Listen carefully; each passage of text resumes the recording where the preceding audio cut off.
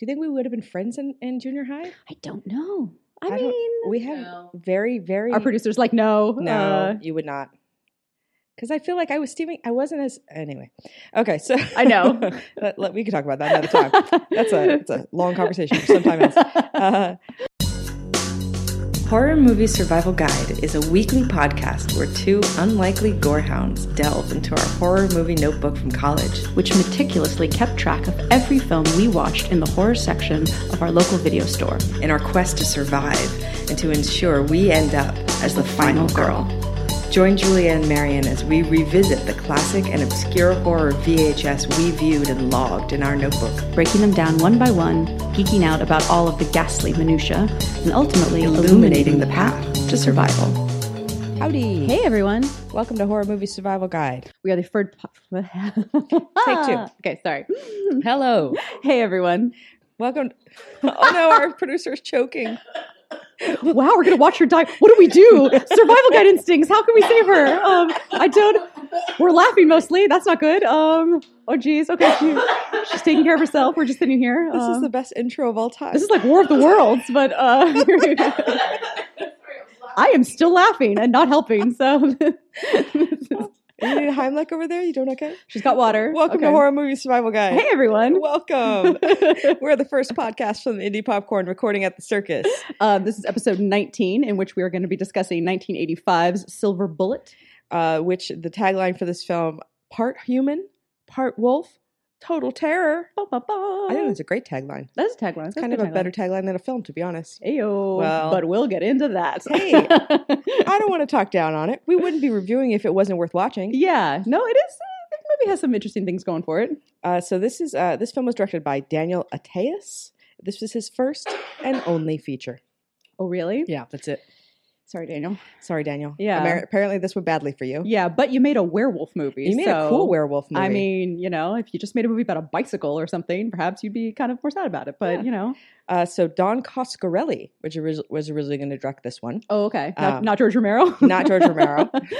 Where were you for this one, George? Come on. I know, come on. Did you turn this one down as well? Your hat could have been in the ring. But apparently Don Coscarelli had creative differences with Dino De Laurentiis, who was the producer. Oh, okay. Got it. I love that term.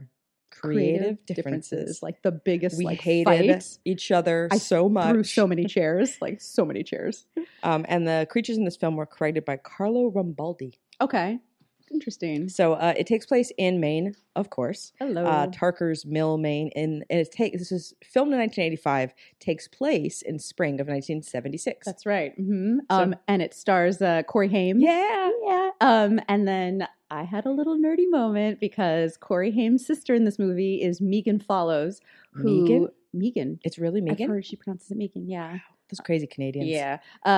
Who is otherwise known as Anne Shirley from Anne of Green Gables, which I love. So when Julia's reading like Stephen King on the bus, I'm like, ooh, Anne of Green Gables. And so when I saw her in this movie, I was pretty excited. Do you think we would have been friends in junior high? I don't know. We have very, very... Our producer's like, no. No, you would not. Because I feel like I wasn't as... Anyway. Okay, so... I know. We can talk about that another time. It's a long conversation for some time else. One of the opening shots in this film, which delighted me to no end, is the close-up of a cockroach being run over by a bicycle.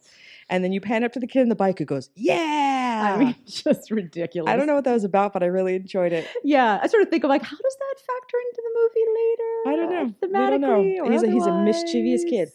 So Marty is Corey Haim's character. Another character that ends with Y. Yes. The thread continues. Yes, and he is in a wheelchair, but luckily has Gary Busey as an uncle who can build him sweet motorized wheelchairs. Yeah, like rocket wheelchairs. So he starts out with a little lower model wheelchair, but the wheelchair is called Silver Bullet.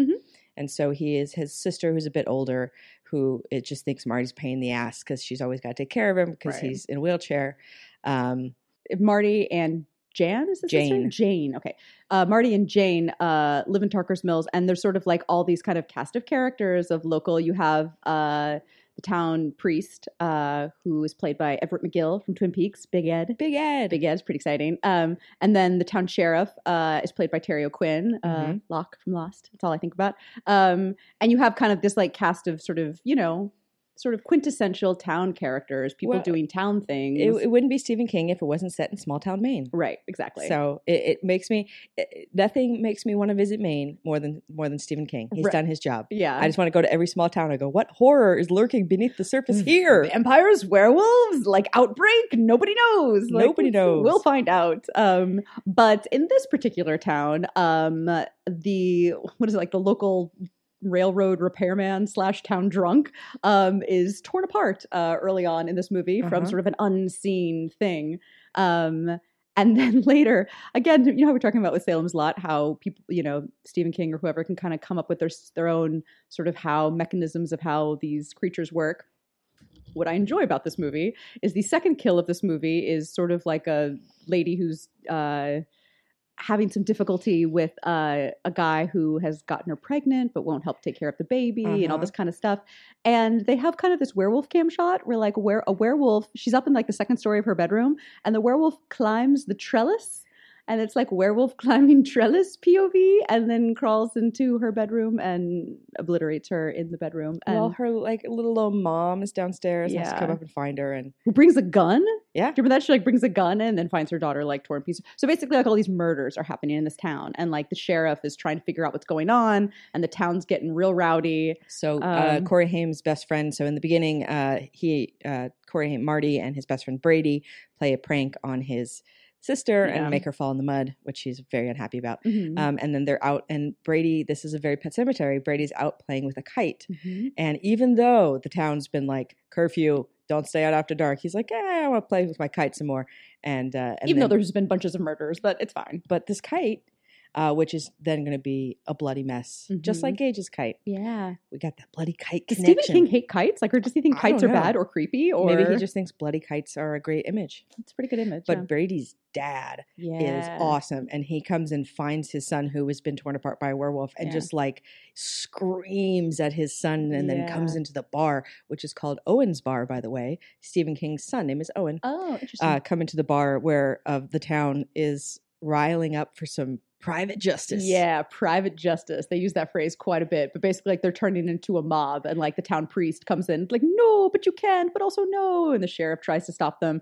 And then the dad has like this epic monologue about like, you go tell my son sitting in the grave. Oh, and the cemetery is, what was it? Harmony Hill. Harmony Hill. Which is where Jeffrey Lewis's character works in Salem's Lot. Correct. You go over to Harmony Hill and tell my boy about justice, blah, blah, blah. And so everyone kind of gets their guns and pitchforks and all this kind of stuff and heads out to the woods to go find themselves a killer. And at this point, it's definitely that sort of trope of people don't know or think it's a werewolf, obviously early on. They think it's some maniac. So they're out hunting a maniac. But it couldn't be one of theirs. Definitely not. Some foreign maniac. So they got to go. Drifters. It's one of those drifters. Painted on the drifters. Always blaming on the drifters. But then they go in sort of like the pea soup thick fog. And a couple of them get the snatch from underneath the fog sequence. And that's when it suddenly starts occurring to the town that like, nope, it's not just a maniac. Something else is going on.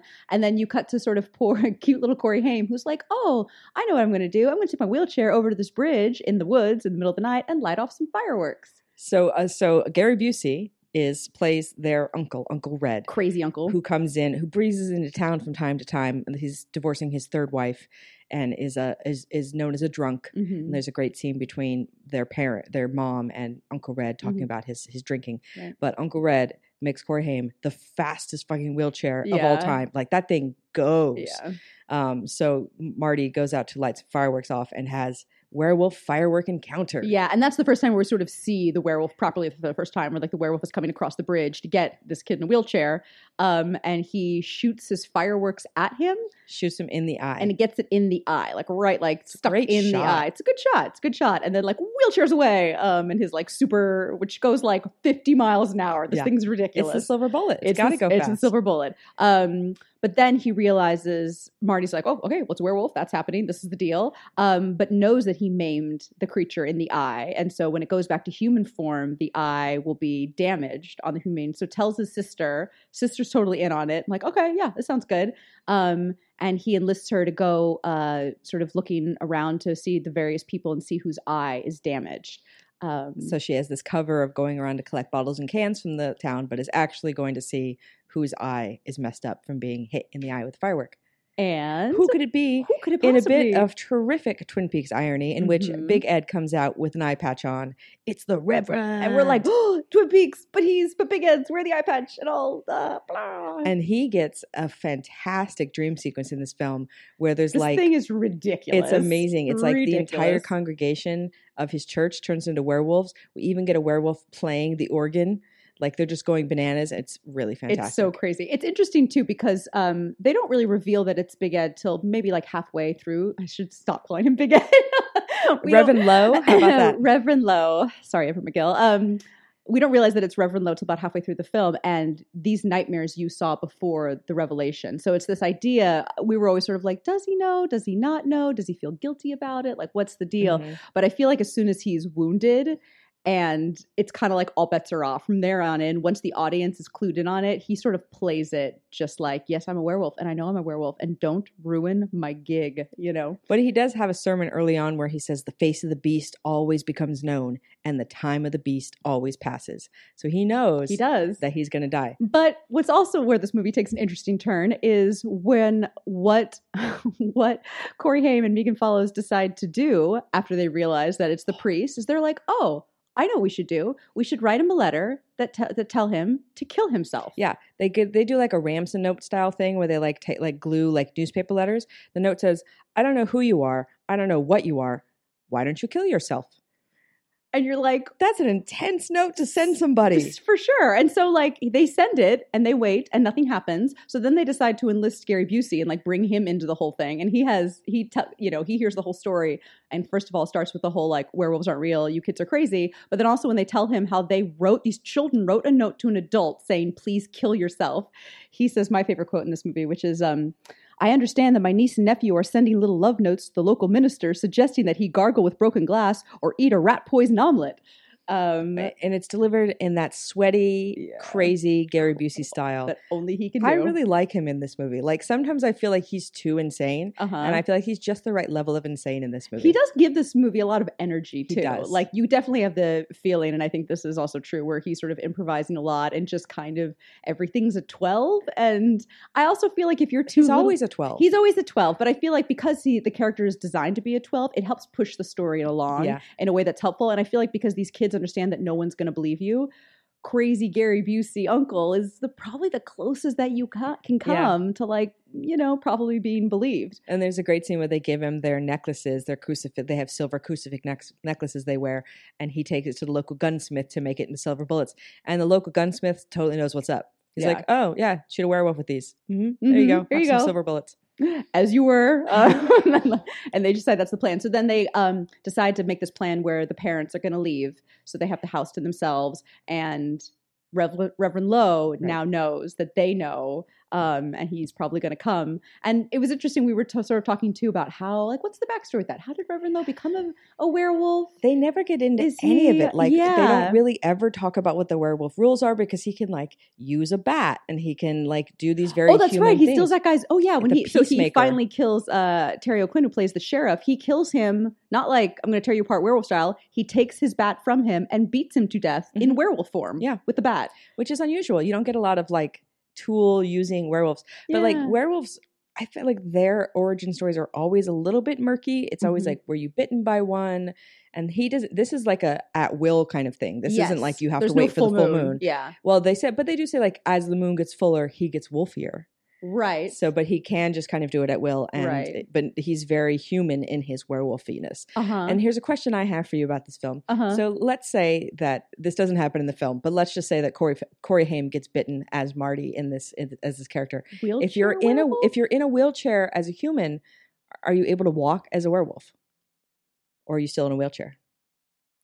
I don't know. I could kind of see you being able to walk. So then you'd be like, oh, maybe I want to be a werewolf because then I can walk. Yeah. But then, like, wherever you would end up, you have to then get yourself back, unless your werewolf self is like, bring myself back to my wheelchair. You if know, you like wake up in the middle of nowhere and you're naked and you can't walk. and you can't walk. I mean, it would probably, the buzzkill on that, it's pretty high. So I think that might ruin it. But no, because they always have, you know, especially like in American Werewolf in London, where they always have this sort of extending, limbs extending, Right. muscles growing, da da da. So like you are kind of hulking out. Yeah, and you can So- and you can regenerate, because unless you're shot with a silver bullet, pretty much anything else that's done to you, you're fine. Right. They can cut your arms Or a off, firework in the eye. anything. Yeah, and you're Mhm. like, oh, good, I just grow that back and I'm good to go. Yeah. Yeah, I guess so. I'm always a little bit confused on how much people know / remember. Like if they're, because I feel a lot of characters have to be told that they're a Right. werewolf rather than they know. I feel like this guy remembers. I agree. But I think in the early part of the movie, they do a really good job of making it seem like maybe he doesn't, maybe he's just tortured, maybe he's just, but after the thing in the eye, no, he knows 100%. So the question is has he just recently become a werewolf? Is that why he was like Reverend so. and now I'm like Reverend Werewolf? I think Or was so. it like he's always been a werewolf and now it became a Reverend? That's after where that? I don't know, because that's where it makes me feel like he was bitten recently, because it seemed like he'd been there for a while Yeah. and then the murders just started. So then we never get the backstory of who bit him. Correct. Okay. Yep. We that's just go it. into this. And also, movie doesn't care No, at all. movie does not care. one iota. Mm-mm. So basically, yeah, it's just like the confrontation in the house where they all settle in the house. They've got a gun that has one silver bullet in I think it, they have two. or two. Okay, so you really got to work out for you. One, two, maybe? I don't know. I can't remember. But yeah, and then of course he shows up and like cuts the power Uh-huh. and like all the lights and the telephones don't work, and then he like smashes through a wall and it's like Gary Busey werewolf super fight. Yeah, he flies through the air a tremendous amount in this. Yeah, which he really did. Which he really did. Yeah. So apparently they had like kind of like an air trampoline kind of thing to like launch him, and he would just like run and then just jump and like fly into shelves. Yeah, and flying shields, but kind of like Bruce Campbell Evil Dead style, where Uh-huh. just like the full body is just like smash glass thing, and it happens a few times. Like there's these slow motion shots of just Gary Busey in the air into furniture, and you're like, wow. It makes me respect Gary Busey a little bit I more. mean, it's where all- he was like, it's- I'll be in your werewolf movie, and you want to launch me into some shelves? I'm into it. I'm into it.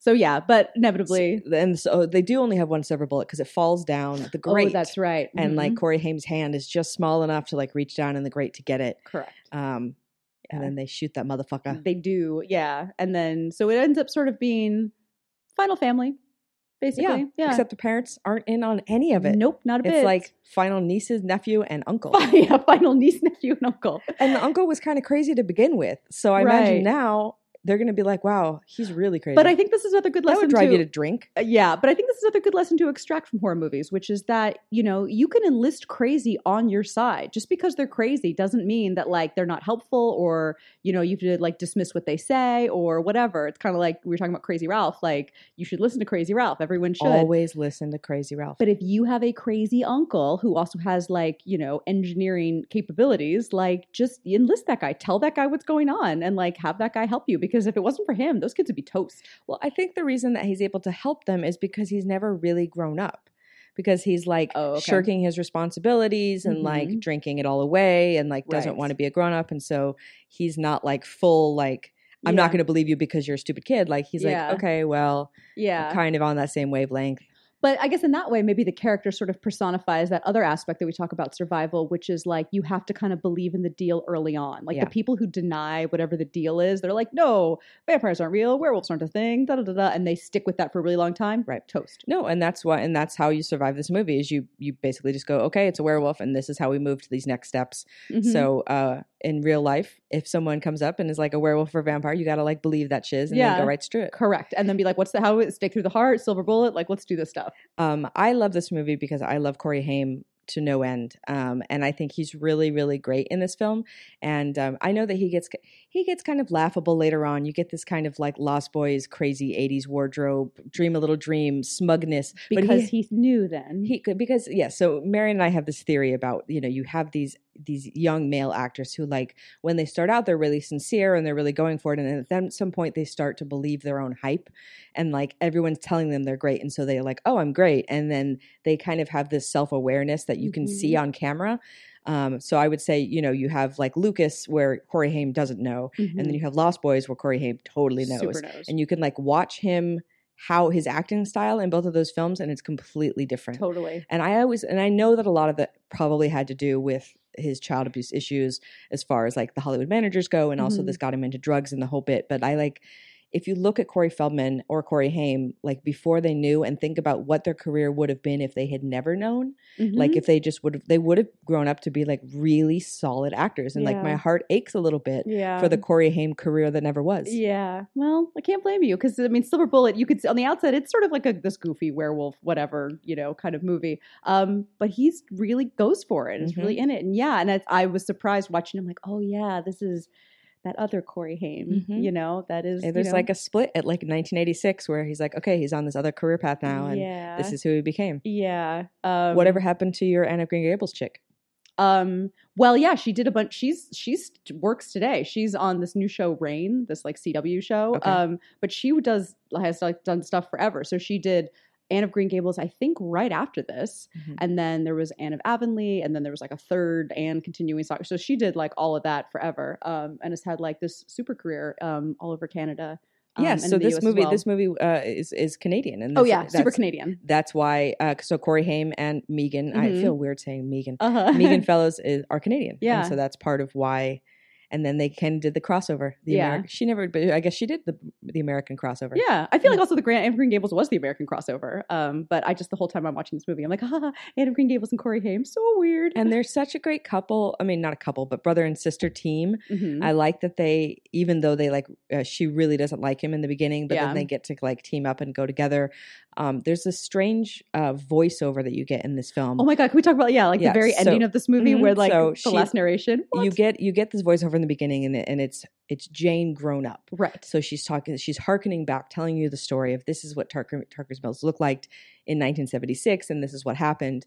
And then at the end it comes, so you get some of her narration through the film, and at the end she says something about like, good night, Marty. Yes. So at the very end of it is like, so she, it's like the vampire is dead, and we all sort of sit against a wall, breathing heavily, and we exchange a quip or two. And then it goes back to sort of her, after that, our relationship was this. And at the very end of it, she says, I love you, Marty. Good night.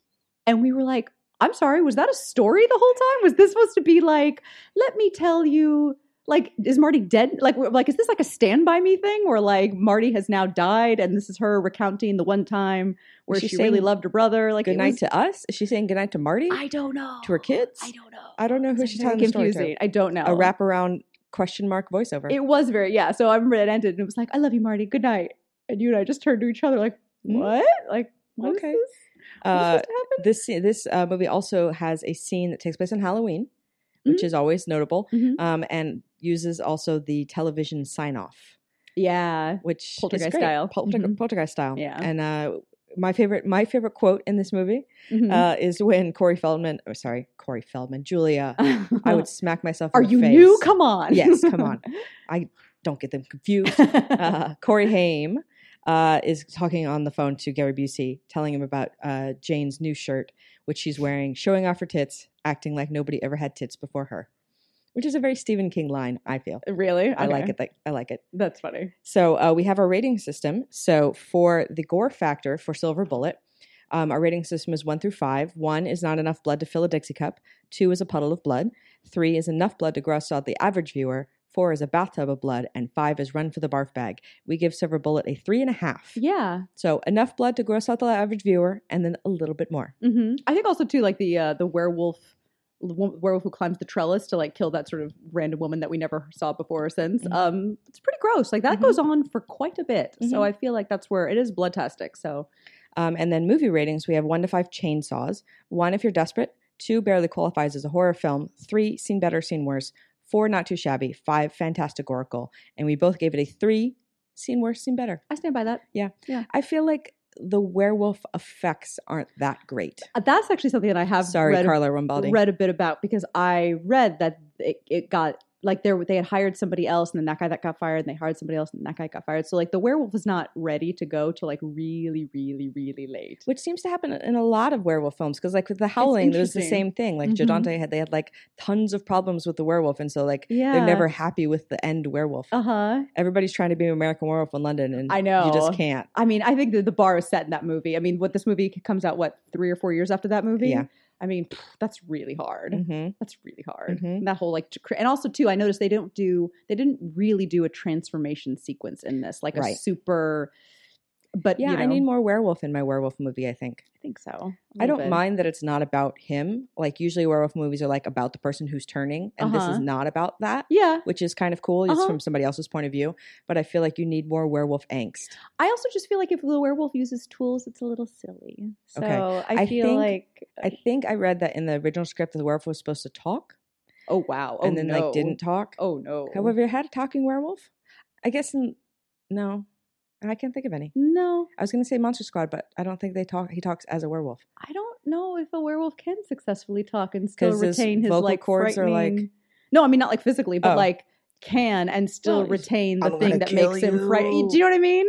I'm just like, oh, fluffy, adorable. You know, like I don't know. It just, I don't know. I feel like it would definitely tread into like. It's funny because like vampires talk all the time, Sure. but like werewolves silent. Well, werewolves are kind of like the second class kind of monster, in my opinion, because like with Mhm. the vampire has the sexiness thing going on, the Right. mesmerization. You can also change into different forms at will, and Yeah. like that's really cool. Werewolf is just like wolf.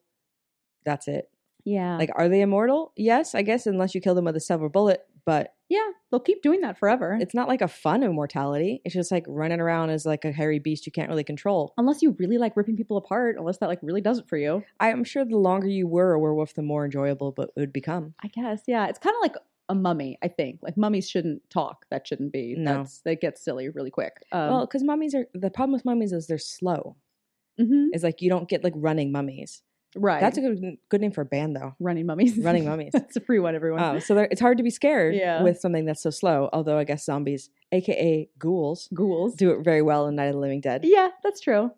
Yeah, I don't know, but I feel like there could have definitely been more werewolf feared. I don't But know. the acting, more use the of it. acting's good. I Yeah. don't have any acting notes for anybody. No, definitely. But I 'Cause do my think, acting notes matter now that the movie's been out for like since 30 you years. guys are taking my notes, so this Mhm. is what I should Could say. you go back in time and fix this part because I don't really buy it. It would really help. But no, I feel like I think if you have sort of a Stephen King werewolf movie, I just think you expect a bit more bang for your buck. But there are really charming things about this movie, and the cast is really great. Mhm. But yeah, perhaps a little slacking on the werewolfness of it all. A little bit. Yeah. It's okay. Yeah. I can't. I mean, beyond where American Werewolf, it's hard. Like that's like the most perfect werewolf movie I can think of. Mhm. Like there's nothing else that really like goes as close to that.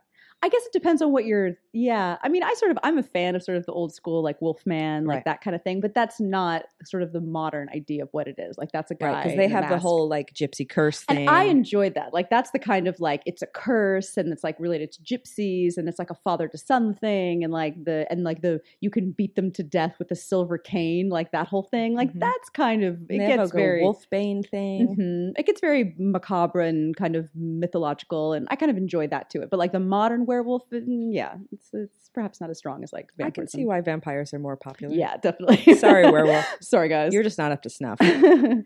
So thanks for listening, everyone. So you can find us on our social media networks, Mhm. Instagram, Facebook, Twitter, and the like. Yeah. We love interaction, and you guys have been really great about sending us really nice notes about how you're enjoying listening to us Yeah. and what episodes you like and why. And Mhm. we love to hear that. All the feedback you can give is great, and it makes us. We're happy to know that it's not just being sent out into the void. That people are actually listening. It makes us feel really good and really Yeah. happy. And if you have any suggestions for us, movie wise or anything, let us know. Yeah, and also if you are a fan, reviewing us, a little short one-line review on iTunes is super helpful for us and for other people to find us. So if you can do that, that would be awesome. We'll send you emojis, happy emojis. Yeah, all the thumbs ups. All the thumbs ups. So next week will be the last in our round of November Stephen King, Yeah, which will be 1976. Brian De Palma. Carrie. it's a doozy. It is a doozy. Yeah. It's the first Stephen King book and adaptation. It started film. this whole thing. Started the whole film. Yeah, The whole film. the whole film, the whole thing. It started the whole film. I don't know what that means. In any case, We'll explain next week. good night, folks. Bye, guys.